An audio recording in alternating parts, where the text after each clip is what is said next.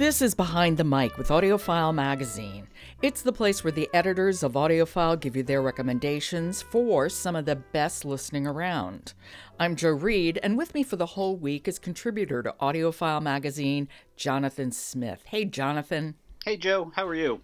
I'm fine. It's good to talk to you again. Always good to speak with you. And I'm always interested in knowing what you recommend, so tell me what you have for us today. Today we have a really fun book called Wild Bill by Tom Clavin, read by Johnny Heller.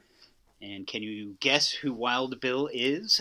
Wild Bill Hickok. That's the Wild Bill in question, famous Western lawman, scout. What a story it is. It's another one of those truth is stranger than fiction. Okay, what was the strangest thing you learned about Wild Bill Hickok?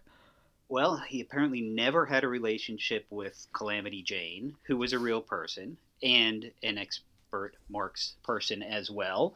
They did travel together, they knew each other, they ran in the same circles. She seemed to want to claim they had a relationship, but Wild Bill was actually a happily married man.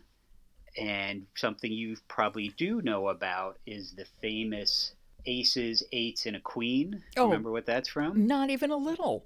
No, that's the hand Wild Bill had playing poker, and in his hand was a pair of aces, a pair of eights, and a queen, which became known as the dead man's hand because somebody Wild Bill had run into who was not happy with him came up and shot him in the back of the head, and that's how Wild Bill met his fate. Are you kidding me? No, that is the true story. Oh my God, I had no idea. Yes, Wild Bill was the fastest gun around. He had a well-earned reputation as being incredibly quick on the draw.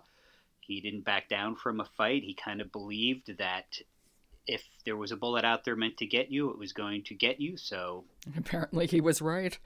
And he was right. And Johnny Heller, who read the story, did just a great job. I felt I could hear the saloon door swinging open and the tumbleweed running down the street. It just, when it wasn't sort of an old Western voice, although there's a little twang and all, it was just, I thought Heller did a great job.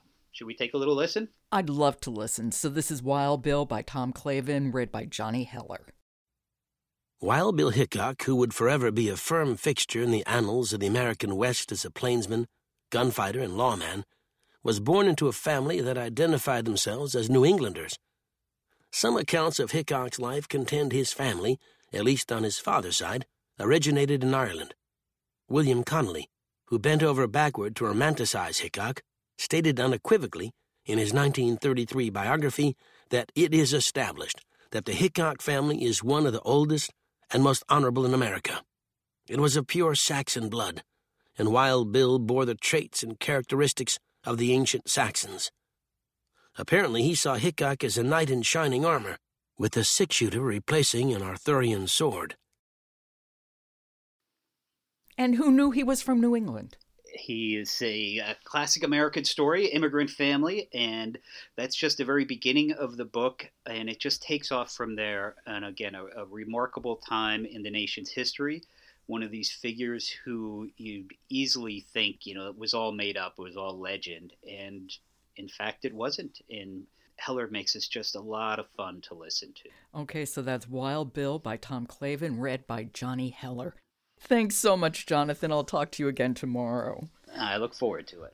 And I just want to remind people that on February 22nd, an expanded extra edition of Behind the Mic, which is my conversation with AudioFile Magazine's golden voice, Robin Miles. In honor of Black History Month, we're mostly concentrating on her spectacular reading of African American histories. Books like Reflections by Rosa Parks, The Warmth of Other Suns, Hidden Figures, Cane River.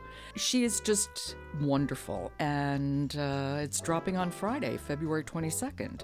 So come Behind the Mic with Robin Miles. Until tomorrow, I'm Jo Reed.